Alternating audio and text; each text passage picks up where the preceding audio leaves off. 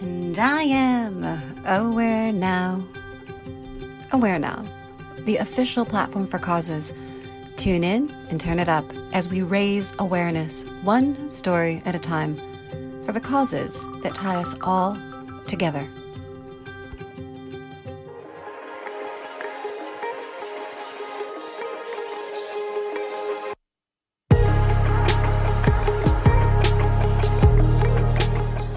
Rhymes with Lost.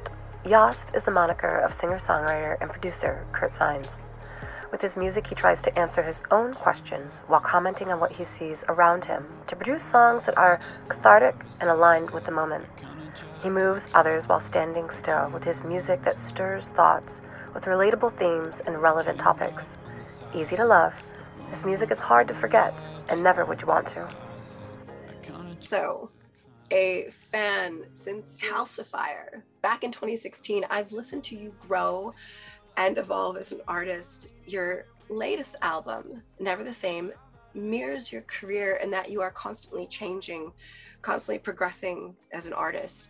Yet you have this signature style that sets you apart from the rest. So, question for you first and foremost is, what is that common thread that weaves all of your music together?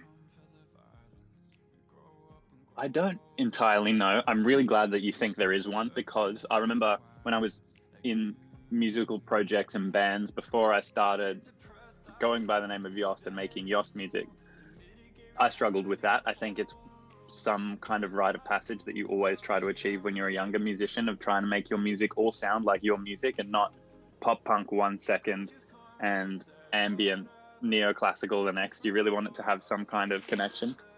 So I'm glad you think it does have that. I'm not entirely sure what it is, but I think to the point of the music changing over time, I think that's probably fairly inevitable, because all my music's really introspective anyway, and it's just a reflection of what I'm into and what I'm thinking about and what I'm listening to. So I guess to the extent that I change over time, my music changes over time as well.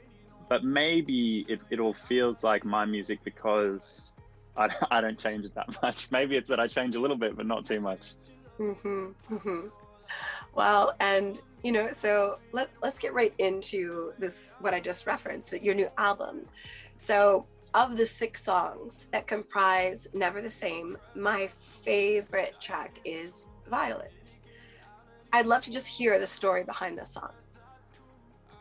Well, I wrote Violet way back in 2019, actually, is when I first conceived of the song and first started the production. And it was finished-ish fairly quickly. And then I played it all on tour in 2019. And then for whatever reason, it never quite made its way onto the next 2 EPs that I put out. In between then and now, and this latest EP, for which it's the lead single. And I'm not entirely sure why. But to cut to your question of what it's about, it sounds as if lyrically it could be about a relationship, particularly the "tell me that you love me, that I'm part of your life." But I really much more conceive that as like to be about a toxic relationship with an audience, not just social media, but the idea of an audience generally, like to have people paying attention to what you're doing, and the extent to which you can get far too tied to that, and it can be a problem for your own development and your own peace. So that's really what I conceived the song about. It's almost like a cynical take of needing to be loved by an audience. That's really, really interesting. And it sort of leads into the next question, because specifically in Violet, there are a few lines I wanted to discuss. And that is, first, tell me that you love me, that I'm part of your life. And you fast forward to tell me that I matter, it'll all be all right. So this speaks to that need that we all have, right? To be loved. And that external emotional validation is something that we can all identify with, whether it's with a partner or, as you're saying, with an audience. As an artist, how important is it for you to have your work connect with other people? I feel like it's a common thing for me and many of my friends in music that I talk to, is it's such a double-edged sword, because to the extent, I mean, of course you want people to listen to your music, but there's almost like this petulant, childish rebellion that we all have. Like once you get to what you always wanted, which is people paying attention to what you're doing and enjoying it, that's great. But then you obviously can so easily become overly attached to that, and it just spirals out of control, much like eating junk food or anything else. So getting control over that impulse is an eternal struggle, and that's kind of the core of Violet, is like rebelling against that a little bit. That's really, really fascinating.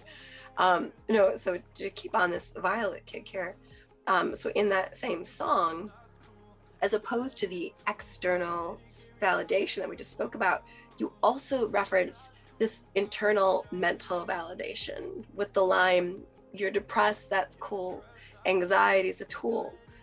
Now, more than ever, mental health is a major issue that's been stigmatized for all too long.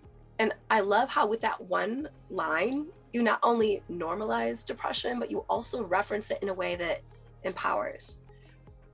I was curious. I hope so. I'm glad you think that. Yeah. I was worried about how that line would be interpreted, but ultimately I decided that the point of writing introspective music is that you just be honest and it'll land where it is, and you don't need to worry too much about being overly prescriptive or judgmental, because at the end of the day, you started by talking about yourself really in essence anyway, so It is what it is.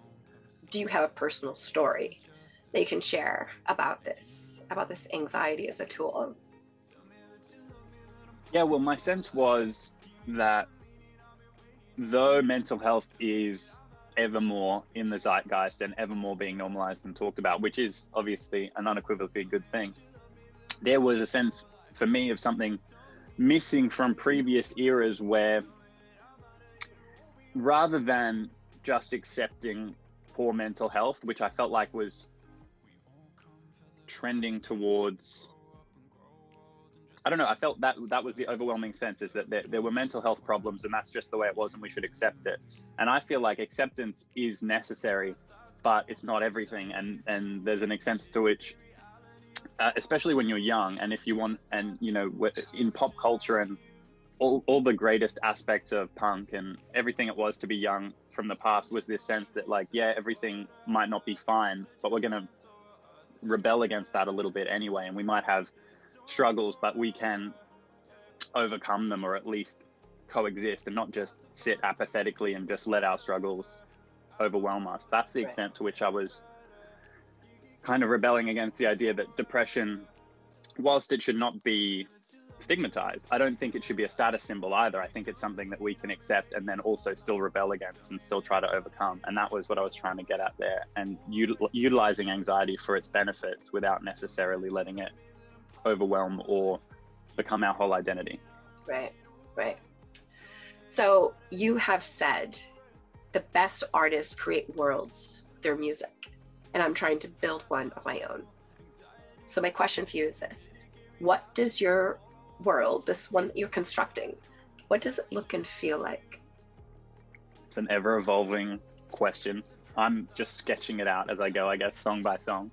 But if I had to paint a vague picture of what I'd ideally like it to look like, it's the sense that maybe of an evening time you're walking in a beautiful natural space and everything is frayed and desaturated at the edges. It's a little bit dreamlike, it's a little bit animated, or, you know, in the sense that it might feel slightly hand-drawn, almost like walking in a painting. And it feels like you're young and intelligent and full of self-doubt, but ultimately on a path, and you like where that path is going. That's a very pretentious answer, but it is also kind of what I'm trying to achieve. Well, I think that's a beautiful world, and sign me up. Thank you so much for taking the time today to share just a bit of yourself, a bit of your story, a bit of your songs, and for helping us all become a bit more aware now. Thank you so much for taking your time. These are really good questions. The best I've had in a long time. Well, thank you so much for taking your time. We all come for the violence. We grow up and grow old and just slip into silence. Tune into our podcast, subscribe to our magazine, find us and join us online. Visit IamAwareNow.com. We will no longer wait for permission to change the world. Together, we are aware now.